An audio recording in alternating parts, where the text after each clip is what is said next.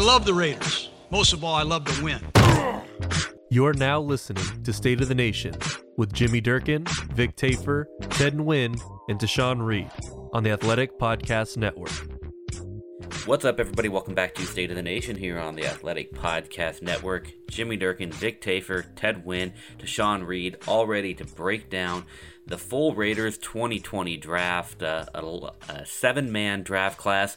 All 7 players selected in the top 139 picks, all in the first 4 rounds. They sat out the last 3 rounds, but they were, we talked to you after round 1, and they were able to make some interesting picks kind of the rest of the way. It started on Friday where they went in the third round, and they got Lynn Bowden Jr. out of Kentucky. Then picked up, he's a receiver running back type that they're going to play at running back right now, and a guy who played quarterback there at Kentucky. Then they added Bryan Edwards, another kind of big-bodied receiver. They added Tanner Muse, a linebacker safety kind of hybrid type. John Simpson, a guard out of Clemson, and finished it up in the 4th round with Amik Robertson, a really kind of a smaller but tenacious cornerback out of Louisiana Tech. Just initial thoughts, Tashawn, on how the Raiders were able to fill out their roster, getting 7 picks in the top 139. Yeah, I think, everybody was kind of, freaking out about them not having a second-round pick going into the draft. And, I think it kind of balanced out in the long run because most teams don't have that many third-rounders or that many picks in the first 4 rounds, so while some other teams maybe have, some seconds, but they're also picking in 5th, 6th, and 7th, so it kind of, I don't think it was as big of a deal as people made it to be going out into it. And even though, they may have been able to trade down in 19, they were able to pull off a couple of trades later to kind of maximize their draft capital. I think they got at least 2 starters out of this, in the first round. And then I think the rest of the players, it's more about depth. And I think, that may not always be exciting for everyone. They always want you to draft a starter or a few starters seemingly every year. But I think not having to do that is a sign that your team is getting better. And they're obviously not quite where they want to be yet. But I think, these are kind of the steps that you have to take when you're trying to build up and sustain something for a long time. And so I think Bryan Edwards, he's somebody that potentially I think would, out of the group of, outside of the first round, I think he may become a starter faster than anybody else just because, that situation with Tyrell Williams, just kind of being his last guaranteed year. If things don't really go according to plan, I think he's somebody that could make that leap relatively quickly. I thought Mayock did a bad job of teasing us with the whole 3 starters in the 3rd round thing. People got excited about that, and it turns out he drafted a backup running back. I like Edwards a lot. It was a good pick, but Tanner Muse I thought was a big reach, kind of a backup linebacker, kind of a project. Special teams war daddy. Come on. Yeah, I love that. He said he's a special teams war daddy, which is kind of a cool little moniker. But again, I think he would have been there a lot later. I know you love Clemson guys, but to me, to say you're going to get 3 starters in the 3rd round and you don't come close is a little I don't know, alarming, but again, I thought it was a fine draft. I thought it was a good haul. I like the playmakers. I think Bowden's a big-time playmaker. I think he'll be a guy that can move around a lot in different spots. It's kind of an exciting new toy. Edwards was my 11th ranked receiver. I think he went 16th. If he hadn't gotten hurt with his broken foot and had a knee injury last year, I think he'd be a lot higher. He's a big guy, definitely a playmaker, likes to get those 50-50 balls and kind of run over guys. So I like him a lot. I think he definitely was maybe the best pick in terms of value in this draft. Yeah, I think the Raiders, obviously Ruggs is going to be a starter, and they're going to expect him to make an impact early on. Arnett is going to be battling for a spot on the outside. And Bowden is, we were not exactly sure how big of a role he's going to have quite yet, but, they're going to have him at running back. They'll split him out wide. I'm sure they'll have a Taysom Hill type package for him, so he'll get some playing time. And yeah, I really like the Bryan Edwards pick. Like you said, he had a couple injuries that put him down, but he's big, fast. But I don't know this year if he's going to make a big impact right away, especially with no training camp. And the transition from going from college to NFL could be tough on receivers, especially this year when you're not going to get a lot of reps in training camp. we know Ruggs is going to get a bunch of reps with the first team, but I don't know how much reps Edwards can get. I don't know how much time he's going to have to prepare. So maybe later down the line, later in the season, he might challenge Tyrell Williams for that starting spot. But I think it'll take some time, and Amik Robertson will challenge for the. I think he'll get a chance to challenge for the nickel spot. But we'll see. Again, we'll see how that goes. I think that'll be an interesting battle. I know when they were coming up at 139, and you knew that was at the time it was the last pick that they had. I think probably a common thought, my thought was that they're probably going to trade down and pick up a couple extra picks because they're not going to want to sit out the rest of the draft. But they didn't. They took Robertson there, who seems like a really intriguing prospect. Small, but a lot to like about his numbers and everything he did at Louisiana Tech. But what overall did you guys think about that philosophy of, all right, you know what? We're not going to worry about the late rounds of the draft. I mean, personally, for me, when you look at it, yeah, I mean, there are, your 5th, 6th rounders every year that come out and become really good players. But for the most part, those late round guys are guys that are, going to be fighting for a roster spot, fighting to maybe be a backup, a special teams guy. And as we know, with the way this offseason program is going to go, it's going to be harder for rookies to get up to speed. And so I kind of like the idea of, a normal NFL draft is 7 rounds. They got their 7 picks, and to be able to concentrate them all really in the top, 60% of the draft and the top 139 picks. I kind of like that you were able to just, hey, let's focus on those 4 rounds that are typically the rounds where you get your better players. Yeah, I think they were trying to get a pick. I think they were trying to trade Gabe Jackson for a late round pick, and no teams were biting. So I think they would have jumped back in if they had gotten that. But I like what you're saying. I definitely agree that it's going to be hard for rookies to make this roster in the whole NFL if you're a late round pick this year because of the lack of off-season programs and probably a delayed training camp and stuff. And I think Robertson was a good value pick. I don't know if they had offers to trade down, but I think he definitely was lower than he was supposed to go because of his height. I think some teams were scared off, but you watch his film, it's pretty good. So I think they like his tenacity and definitely his attitude and his kind of physicality, even in a small package. Yeah, I think it was a good strategy, especially with the shortened off season. I'd rather take Amik Robertson, who I think could challenge LaMarcus Joyner for a nickel spot, rather than a 6th, 7th round draft pick that I think will have a tough time making the team. So I like that strategy.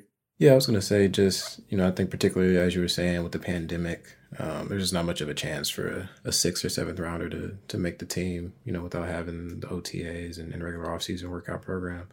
And they just don't have that many spots that, they need somebody at. I would say, I think they pretty much addressed all their major pressing needs in the draft at that point. Kind of like I said earlier, they were just adding depth.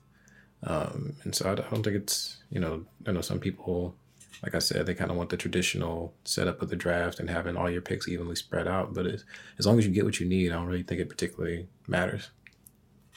Yeah, so let's get more into each individual guy. Obviously, we talked a lot about Ruggs and Arnett, in our show after the first round. We'll give Ted a little opportunity to talk more about Arnett just because we posted here Sunday morning your film study of Damon Arnett, and he was a guy that you said you liked in the pre-draft process, and certainly after the Raiders selected him, you're able to go back and really study him even more. What did you find kind of looking at him even deeper now that you're kind of knowing where he's going, what his fit's going to be like with the Raiders? What did you like about him even more as you studied him again? He was just he had a great play strength for a guy that's average size with really short arms, but he just was able to muscle receivers that are a lot bigger than him. I thought one of his best games was against Clemson, against Justin Ross, who's 6'4" and probably going to be a pretty high first-round draft pick next year if he continues to play the way he has. And he has really fluid hips, moves really easily. He's a willing tackler, obviously. Gruden called him the best tackler in his draft. Probably being a little hyperbolic, but he's a really good tackler. Very aggressive at the catch point. He has good ball skills, and he's aggressive. He knows how to pull that ball out. But he's a little impatient when he's playing press. He'll shuffle a little too far outside sometimes. He's inconsistent getting a jam. And his lack of length shows up at times when he is going up for the ball. He does make a lot of contact, and sometimes he wasn't called for it last season. So that's just something that he has to learn to be better with his hands. Great defensive backs use their hands, and they know how to get away with little holds, and he just has to be a little less obvious about it. So there's a lot to like about his game. Super competitive. Just wish that athletic profile was a little better, but Chris Carter said he was injured when he was running that 40. But I think his draft stock will look totally different if he might have ran a 4.4 at the combine instead of a high 4.5. Yeah, all right, well, let's go through the day 2 and day 3 picks one by one. We'll start with Lynn Bowden Jr., guy from Kentucky who had really played a lot of different positions. Receiver is kind of where he was sitting at in the draft rankings. In Dane Brugler's The Beast, he had him as the 19th rated receiver. Obviously, the Raiders announced him as a running back, and that's where they plan to play him. But he's a guy who has quarterback experience, not necessarily a guy you want passing the ball. But if you're talking about some gadget trick plays and whatnot, it's kind of nice to have a guy who has that experience. He, background kind of guy that admittedly ran with the wrong crowd growing up, and took some time to mature, but has a son and kind of was able to figure all that stuff out. Ended up being a team captain there at Kentucky. What do you guys like about him the most? I mean, it just seems like he's a guy that if you're John Gruden and you're kind of maybe trying to be a little bit more creative with your offense, he's a guy that you don't really have to pigeonhole as being any particular thing. He can be a guy that you can just have do a lot of different things for you. I think the biggest thing for me is just his versatility. As you were saying, whether it's him lining up as a traditional running back or, wildcat quarterback formations or lining up in the slot. I think he's somebody that he may be more of a luxury pick at that spot than a need necessarily. I know there were some traditional running backs still available that they could have grabbed to kind of complement Josh Jacobs a little bit better. But I think he's someone that, particularly in the return game, I know that, I think it was Mayock kind of spoke to the Ruggs' ability in the return game, but I don't know if you want your 12th overall pick really, taking that kind of beating. But I think somebody like Bowden, he's somebody that could be electric both in kick returns and punt returns. So I think just his overall impact that he can have on the game, he may not have, at the end of the season, the greatest, season total numbers, but he's just somebody that can touch, various facets of the offense. Yeah, when the pick was made, I was surprised because most teams had him as a receiver, a slot receiver on the next level. That's why I did all the receiving film I watched, and I think I had him ranked like 17th or 16th or 18th among receivers. I thought that's why I didn't put him with the Raiders, because I thought they love Hunter Renfrow in the slot. Why would they want to draft another slot guy? But it makes sense if you're going to use him all over the field. I think they like him as a running back, and I think he'll be a big-time punt returner. So, again, it's not like a home run pick, but definitely is very interesting. I think it definitely puts some pressure on John Gruden as far as the playbook and opening things up more than he has in the past. Yeah, I think fans wanted a big bruising running back to complement Jacobs, but I don't think you don't have to be a bruiser to be a spellback. You just have to be effective running between the tackles, and that has to do with vision and pad level and leg drive, and I think Bowden has surprisingly strong legs and really good leg drive for a guy that really doesn't weigh that much. But that doesn't necessarily mean that he's going to project to be a good running back. It takes some experience and being able to see blocks develop and learning these concepts. So it's going to take some time for him to really develop as a running back. Tayshawn, you might know better than me, but was the quarterback for Kentucky hurt and then they put him Bowden in as quarterback? Is that what happened, or did they just decide to make a change? I just think their offense was pretty bad early on in the season, and it was kind of one of those situations where I want to say, like I said, it might be kind of like similar to what happened with the Ravens, even though Flacco did get hurt. But then they kind of just had to revamp they decided to just go all in on Bowden because he was their best player, obviously, on offense. And I think they just wanted to get the ball in his hands as much as possible. So I don't know if it was necessarily an injury situation. It's more about, this trying to win games at the end of the season. Yeah, regardless, I mean, that Kentucky offense was really fun to watch with Bowden at quarterback. I'm sure Gruden was watching and copying some of these plays and, putting them inside his little Taysom Hill package. So that should be fun to watch next year. Well, I mean, Tashawn's already created the package for him, right? He's got him at Wildcat quarterback and Derek Carr on the bench and getting the Carr fans all riled up. Oh, that was bold. That was bold. That was a quick lesson in how NFL fans, Raider fans in particular, they take everything pretty seriously, right?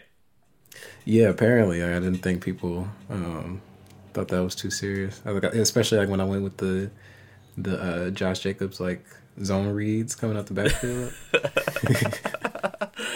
All right. Well, Bryan Edwards, guys, kind of the more traditional size receiver, 6'3", almost 212. We don't know really. What do we know about his speed? Because obviously injured and didn't get to work out at the combine, no pro day. So there's not really a firm kind of 40 time on him. I guess that would be the question: is does he have the speed to kind of combine with that size? I don't think he has game breaking speed necessarily, but I don't think you have to. Considering how big he is, and I think the more important thing is he's pretty fluid as a route runner. It's not like he just tries to outmuscle guys, or every ball has to be a jump ball, or he's only good on fly routes. Like he's able to create separation that way, and being deceptive and creating space rather than he's not going to burn past guys. He's never going to be that guy, I don't think. But I don't think they necessarily need him to be. Yeah, he's really fluid for a guy that's that big, and he does have some speed. I mean, I was watching an Alabama game, and he just separated. There was one play where he just was going deep against Trayvon Diggs, Alabama corner who was drafted by the Cowboys, and he just separated, got like 3 or 4 steps separation from him. So I think he's not explosive, but he's a guy that could build up speed, kind of like Torrey Smith. He's a really interesting draft pick, and he made some really spectacular catches too, including one against Robertson a couple of years ago when they played each other. I think he suffered a hand injury, so he did suffer some. He had some drops because of that injury, so that might have put his stock down too. But he's a really interesting draft pick, and I don't know if he can make an instant impact right away, but I think as he learns his offense and he gets more reps later in the season, he could start really kind of, being productive. Yeah, yesterday this weekend was a bad weekend for Keelan Doss and for Zay Jones and Marcel Aitman. Those guys definitely got a wake-up call. I think Edwards may not be a huge impact guy this year, but definitely he will. Sooner than later, I think. He definitely has all the tools you want in a receiver. Definitely can get open. He has great hands. He's very tough. I think it's funny how John Gruden a couple times said his favorite player that he's ever coached was Sterling Sharp, who went to South Carolina. I'm sure when he saw that this guy, Edwards, was the all-time leading receiver at South Carolina, I'm sure that got John's attention. And I think that maybe perked his interest a little bit, but he watched the film and obviously fell in love with him. And I liked how on the tape they showed when Gruden calls these guys up at home to tell them they're coming to the Raiders, how a couple times he told Edwards, hey man, you don't have to run everybody over. You can always miss a tackle. You can try outrun. Don't run people over to the food line. Just kind of, to pick your spot. So I think he's definitely trying to impose on him the idea that kind of, relax a little bit and not always risk your body too much. Well, Keelan Doss, the Alameda story doesn't matter anymore. We need somebody from Henderson, Nevada. It's weird. The whole thing, the Keelan Doss, the whole thing last year, I'm sure it was a roller coaster for him and for fans. Kind of like there was a lot of hype and it kind of disappeared, and now they kind of moved on already. So we'll see what happens in training camp, but it definitely doesn't look like he'll have a hard time making this roster all of a sudden. All right, well, now it's time to get in depth on Tanner Muse, the safety linebacker out of Clemson. Special teams guy, and I don't, that's not something that's going to get people excited when you hear them drafting a special teams guy in the 3rd round, who's probably going to be, a backup type on your defense. But I guess Rich Bisaccia might be pretty happy with that one. I don't know, because he already has this guy Kyle Wilber, so is this guy going to take Wilber's spot? I mean, I don't know if he's too happy about this, because I can't imagine to keep both those guys, can you? Wilber and Muse, they're both primarily teams guys and not going to play a lot at linebacker. I mean, that's a tough call. But, Muse, I think is interesting. Again, I mentioned earlier I thought it was a big-time reach, and I get it. He's a smart kid, and he blew away Mayock on the Zoom meetings. But, when you do all these mock drafts, I mean, we did a bunch of these, and obviously, if you're doing the Raiders, you look at every freaking Clemson player there is because that's where they're going to lean. So I looked at Muse a lot for a 5th-round spot. And I couldn't pull a trigger then. I didn't think there's enough twitchiness in his movements. I think he's obviously a big kid who I don't know if he's going to really project well at the next level, either at safety or linebacker. So I couldn't pull a trigger in the 5th round for him. But again, Mayock said he really blew him away in the meetings, knew all the linebacker fits, and very smart kid. I guess he's interesting pick. I don't quite get it in the 3rd round, but it doesn't matter where you pick him; it matters what they do. Yeah, it was a little high for me too. I think particularly with Davion Taylor still being on the board as a linebacker out of Colorado, that was somebody that I think both Vic and I probably would have preferred at that spot. He has similar speed as Tanner Muse. He would have been useful on special team as well, but I think he has more long-term upside as an actual linebacker. Yeah, I mean, if Mayock was going through linebacker fits with them on a Zoom meeting, then I assume they are looking at him, as a special teams guy this year and maybe as a developmental linebacker down the line. So if they really do believe in his ability to play linebacker and develop at that position, then drafting him in the 3rd round makes more sense than just drafting him primarily to play on special teams. I didn't get a great look at him because I didn't really study him much, but I did notice him a few times while I was watching Isaiah Simmons make a few plays. So I don't know much about him, but if they really project him to be a linebacker, I could see that, kind of get why they would draft him in the 3rd round. All right, well, into the 4th round, they went back to the Clemson well. So 5 Clemson guys over the last 2 years. Throw in Josh Jacobs and Henry Ruggs, 2 Alabama guys, and I mean that was basically Mike Mayock's first scouting trip that he made as Raiders GM. What it was like, later that week after he was announced, he went down to Levi Stadium and watched Alabama and Clemson in that national title game, and he's drafted 7 players so far that played in that game. They took John Simpson, a left guard from Clemson, and this was a pick that maybe really kind of had you thinking, all right, we know that Gabe Jackson is on the trade block already. This might kind of help even further push them to see what they can get for Gabe Jackson, and maybe they were still, that was their thinking, and just nothing came through. But Simpson was a guy, Brugler had him as his 2nd rated guard in the draft class, and a guy that was a projected 3rd round pick, I think, and they get him there in the 4th round, so pretty good value for a guy that obviously played some high level football at Clemson. Yeah, I think Dayton actually hit it in the head. I think he had him going in the 3rd round to the Raiders. I think it was a round early, but he had him going to the Raiders. And I had also heard that they were high on him, but I didn't put a lot into it because, again, they made all these moves at guard. They already have Gabe Jackson. They re-signed Denzel Good to a pretty good sum extension, and then they got Jordan Devey, Eric Kush, a veteran guard. So that's Incognito, of course. Incognito's back again. So that's a lot of guards. So I'm not sure why you would take one in the 4th round. I get they love him. He's going to be a future starter. But to me, that definitely puts the nail in the coffin as far as Gabe Jackson. I know I asked Mac about it yesterday. He said no, that Gabe is still there starting right tackle. But I don't know, man. I don't think it makes a lot of sense. I think you've added now, that's 4 tackles you've added. I think Gabe's $9.6 million salary is not guaranteed. It becomes guaranteed June 1st. You got some time. I guess you can keep trying and chop him, but I think teams know at this point you're not going to, they're going to cut him eventually if you don't trade him. So why would you trade for him? So I guess if you love the kid, it's a good move because you're looking ahead. But I didn't put it down as a need because I thought they were already well-stocked at guard. Yeah, Simpson, on his call yesterday, he told us that obviously he prefers playing on the left side, but he's, starting to work on learning, how to play on the right as well. But I think, it could be, even though it does seem like Gabe Jackson's days are numbered as being the Raiders, but with Simpson, maybe he's more of a long-term solution for Incognito because, he is, 36 years old? So he's not going to be around too much longer. So maybe this is somebody that, he's more of a 2 or 3 years down the line. I think he can kind of step in and become their next starter on the left side. Do the Raiders gain a lot from saving that money this year if they cut Gabe?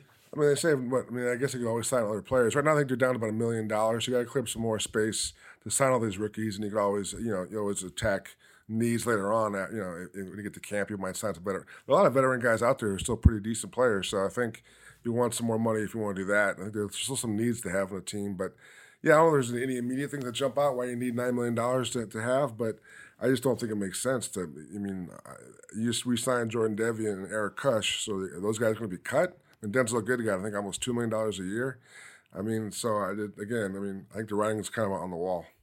And there's always the idea that you can, any extra cap space. I mean, you don't want to spend money that you don't need to spend. So you don't just spend right up to the cap unless you need to. So if you can save money, there's always rolling it over to the next year is a factor that these teams consider. It's always that rolling cap. So I mean, yeah, if you have other options that are at least close to as good as him for a lot less than $9 million, then I think you would definitely want to save that money.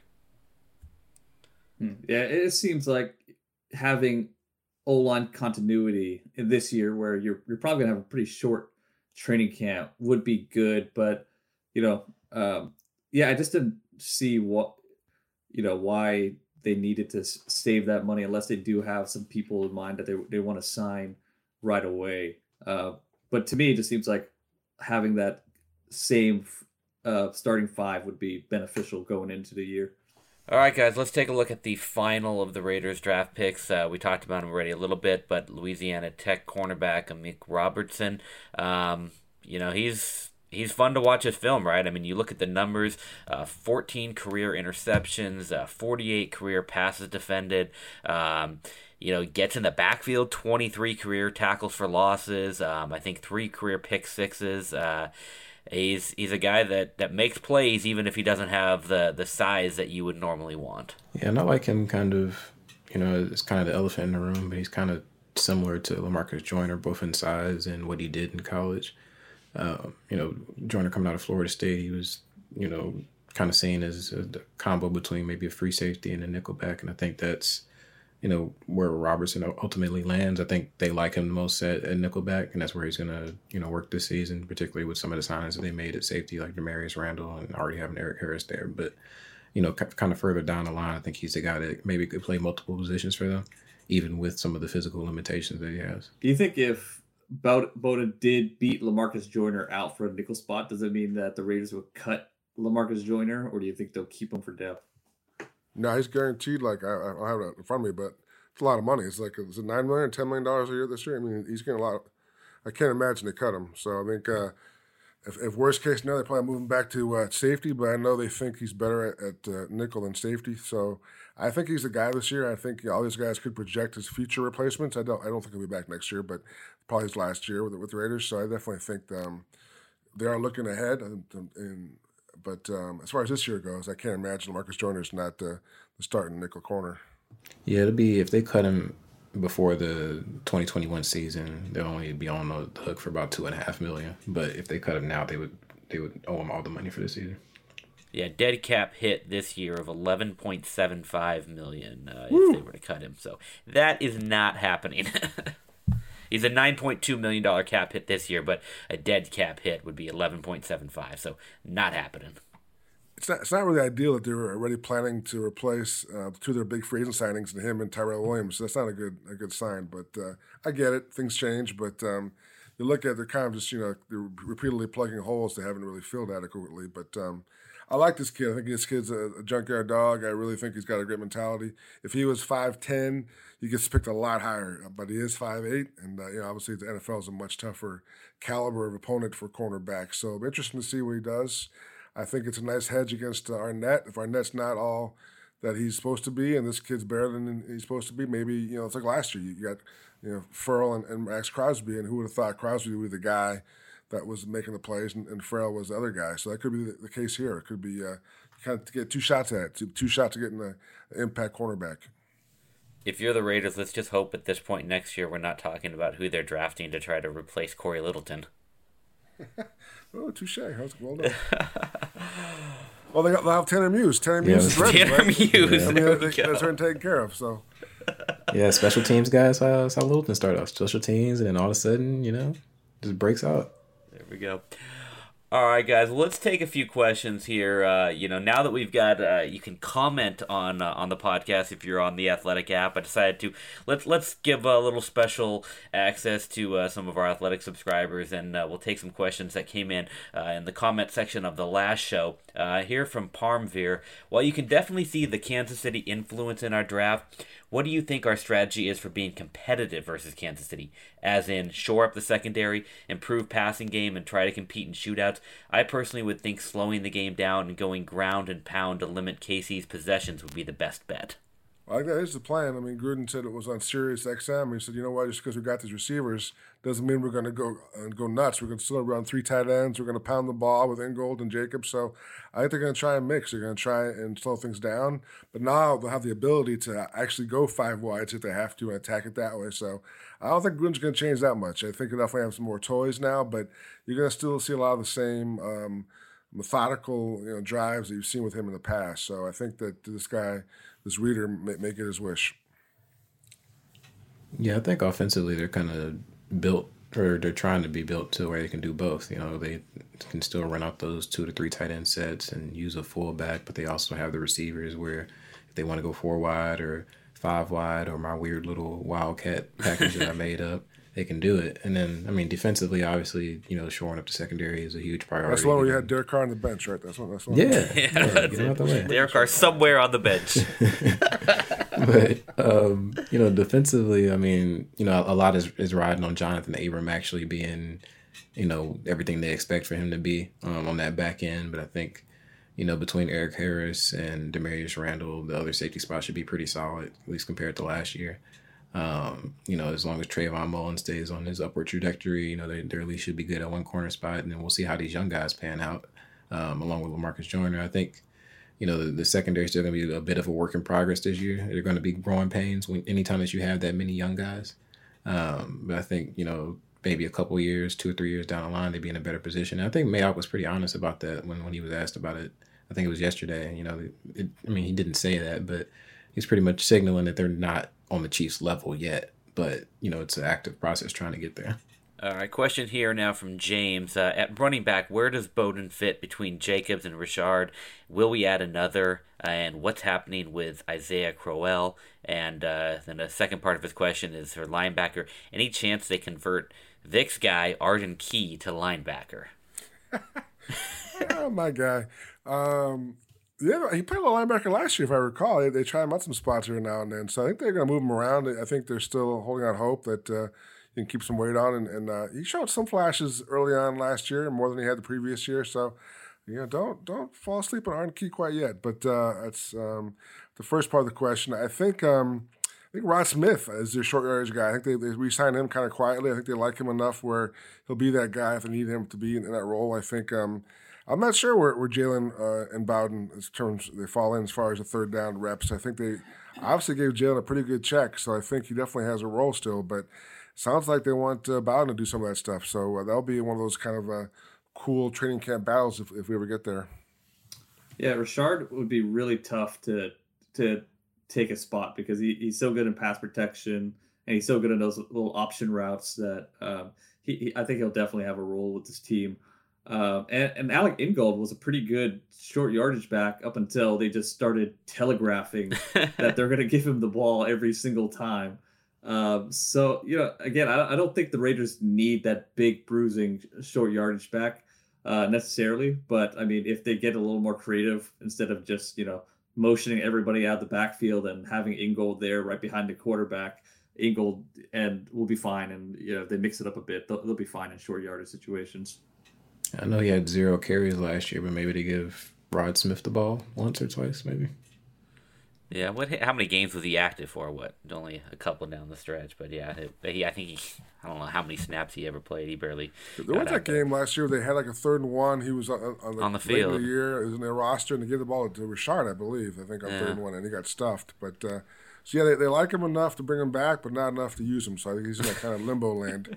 But so we'll see what happens. But he's a big guy and definitely had some flashes early on in his career, but not quite enough to sustain it on one team. He's kind of moved around a little bit. But they brought him back, so I was surprised by that enough where I think they definitely have some eyes on getting a role for him somewhat. He's a former Cowboy. They'll bring in any former Cowboy. Touche. There we go. But how many backs can you make active on game day when you have 10 tight ends and 6 guards? All right, question here from the Bears actually have 10 tight ends? That's amazing. 10 tight ends. I couldn't believe that stat yesterday when I saw that on the Gruden draft. is jealous, man. Gruden wants to get traded to Chicago.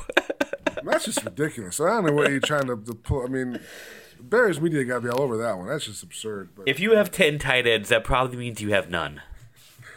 yeah, but why? Again, so if you have none, why do you have 10? Because you don't. Because you want 3, and you're gonna have those 10 basically in like a gladiator fight to see who the 3 are. Because you don't know. I don't know. Here's a free idea for Bears.com. You put all 10 guys in the same apartment at training camp. It's like a reality show. That'd be gold. All right. The Athletic Chicago is going to set that up. Together. Yeah. All right. Question from our guy Garth. Says, my brother Eric is a lifelong diehard Raiders fan, but also an eternal Raiders optimist. After day 2 of the draft, he hyped me up that our offense is going to be sick. Problem is, I'm jaded as I've heard that so many times the past few seasons. Remember in July when we talked about our receiving depth and how many weapons we had? We got the same O-line, QB, running back, wide receiver 1, Williams, as last year. So question, is our time to get hyped about our offensive weapons after this draft? Can we finally kick into a higher gear we haven't gotten the past few years? And we kind of talked about that the other day. It's like we always start thinking, hey, this receiving core is looking really good. They got weapons. Is this finally the time to get excited about the weapons, or do we still have to wait and see it? I think that's probably what we have to do. Yeah, I think even Ruggs is not a guy you can really project to be the impact guy day 1. I think he wasn't the number 1 guy in Alabama. I love all his skill set and his tools, definitely his game-breaking ability. But he's not a guy who was really the main guy in Alabama. So you wonder, it's going to be definitely an adjustment period for him also. So I think he's a guy also who can take some time. We mentioned Edwards will take a little bit of time. We're not sure what Bowden's role is going to be. So there's not really that huge, impact guy we can really point our finger at as far as day 1. Yeah, I think it's going to take some time for Edwards to develop. But, I mean, last year, and Antonio Brown getting cut is kind of, was a big deal. So this year you're going to have a healthy Tyrell Williams. If Ruggs can at least take the top off the defense and maybe get a deep pass once or twice a game, I think that'll make a huge difference for this offense. What kind of odds do you guys give me that the leading receiver for the Raiders next year is Nelson Aguilar? Most catches. Is he making the team? Oh, he's making the team, baby. He's. I mean, don't sleep on Nelson Aguilar. That's the guy. So let's see who's the receiving. The receivers are going to be Ruggs, 73 Williams, catches. Okay, Ruggs, but he drops Williams. like 10% of his passes, so he would need like 140 targets to get to 70 catches. I mean, what are their receivers? It's going to be Ruggs, Williams, Renfro, Edwards, Aguilar. That's 5. That's it. All right. That's it. That's the 5, and you've Zay got Jones has an outside chance because I've been working with Derek Carr every day during the pandemic, but I think he's in trouble. But I think Aguilar, I think they're pretty high on Aguilar. I think that's a guy who is going to surprise some people as far as all these fantasy guys that are crunching numbers and they look at the production. I think he'll get 5-6 catches a game probably. 80 to 90 catches. You're going to give us an MJD prediction. That's a 73. What's 73? 73. So that's what, 5? Is that 5 catches? No, 4 catches a game. You have him starting 4.5 over Ruggs, or I have him playing a lot. I don't know who's going to. I mean, who doesn't really matter who starts, but I have him being in there a lot. There could be a lot of 3 wideout sets. He can play everywhere. I think he's a guy that's going to be kind of a sleeper as far as his production this year. All right, we're going to hit Twitter for a couple questions before we get out of here. We do want to, we're not going to make it exclusively to the subscriber questions, but one from Manny Rubio, and this is one that I think is a lot. You're hearing a lot of people say this, think this, or whatever. Does Gruden have more control over the early part of the draft, rounds 1 and 2, and then Mayock have more say in the later rounds? I'd like to think the reaching is because of Gruden, but I could be completely off base here. And obviously, it's a popular thing because everyone wants to, there's just this crowd out here that just wants to, every great move they make in the draft is Mayock, and the reaches are Gruden. I mean, I get why people want to kind of pin blame on one, but I would think there is a lot of collaboration on this. But what do you guys think? Is it as simple as saying that Gruden reaches and Mayock makes all the great moves? No, I think definitely. I think Mac does. He leads all the prep work. He is in charge of all the prep work and the scouting and putting the things together, the huge binders and all the data. And I think they look at it, and it comes time to make the pick. I think, like, we'll take example the first pick, Ruggs. I mean, I think everyone can pretty much guess that with a Gruden pick. I would imagine that Judy was maybe higher in some of the people's boards in that room, but I think. Gruden said he wanted a Tyreek Hill type, and that's what Ruggs could be, like a game record guy with that elite speed. Now you go to the second pick, Arnett, and Mack himself said he spent a lot of time at Ohio State, did a lot of homework on him. So to me, I think that's his pick. I think Gruden probably says, you know what, go ahead, this is yours, so you can have this one. And I think they talk about, I'm sure they talk about all these things, but I think they kind of do a pick and ebb and flow kind of deal. So I think my sense is that Arnett was definitely a Mayock-led pick. And I mean, Gruden obviously is the guy that does have the last say, the last call on all roster decisions. So even if there is a Mayock pick, I mean, he's still, if Gruden says no, it's not happening. Oh, definitely. Yeah, I agree. I mean, I think you look at some of the picks, even in the first year when he was here with Reggie, I think you look at some of those picks, they're definitely Gruden-led moves, and some where he kind of let Reggie do his thing. So I just think it's a give and take. I think if John feels strongly about one player, they'll get that player, but I think there's definitely some deference every now and then. All right, final question here from Oakland sports fan wants to know: will this crew stay together during doing the podcast for the upcoming season? And yeah, that's certainly the plan. We're going to keep this show going. We've added Tashawn in here now. He's going to be our beat writer on the ground in Vegas all the time. Once he's able to actually move to Vegas, and so yeah, we're gonna keep this rolling. We'll obviously will be a little bit different than next year, since particularly Ted and I will not be on site as often or ever. I don't know how often I'll be able to get out to Vegas, but yeah, that's the plan, is to keep this show going, and definitely cool having Tashawn on now to even give you guys some more insights. So should be fun. Yeah, no, I'll still be part of the podcast. I'll try to make it Vegas if it's in a budget. I would not mind flying out to Vegas for a game, but I don't know when we're even going to be able to attend games. But I enjoy doing this podcast, and we're going to keep it going. I don't know. It depends. Like if I get lumped into that control group that they're doing out in Vegas. Oh my gosh! What the hell? That was. There's been a lot of ridiculous things on TV. That might have been the most ridiculous. That had to have you just itching to get out there and move out there, right, Tashad? Yeah, I was like, you know what? I think I'll just stay in St. Louis a little bit longer. Yeah.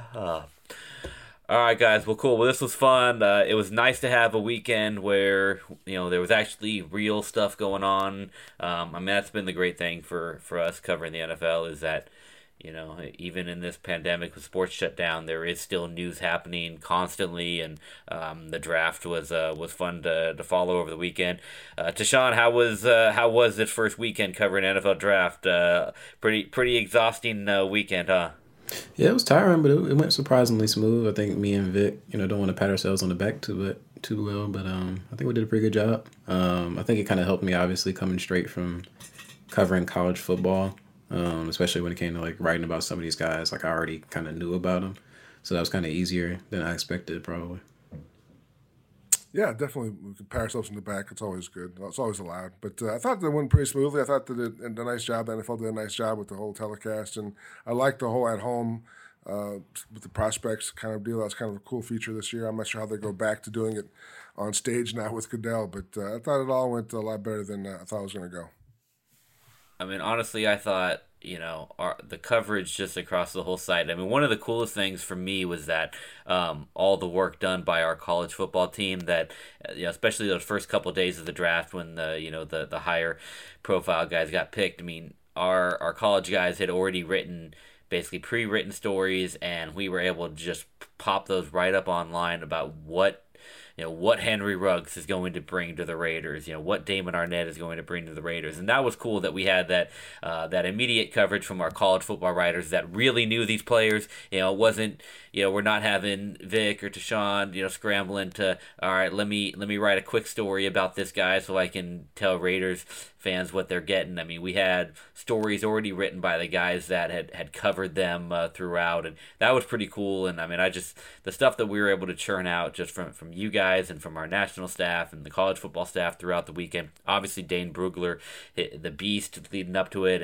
and on Monday morning he will be posting his 2021 mock draft. So sick. That's just disgusting. That's just.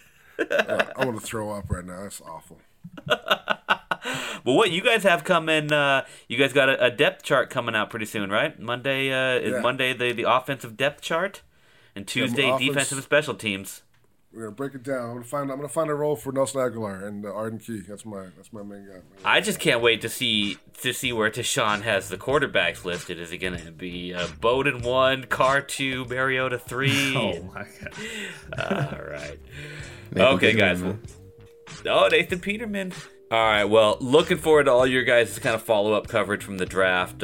Should be fun, and we'll talk to you guys again sometime soon. See you later. Adios. See you.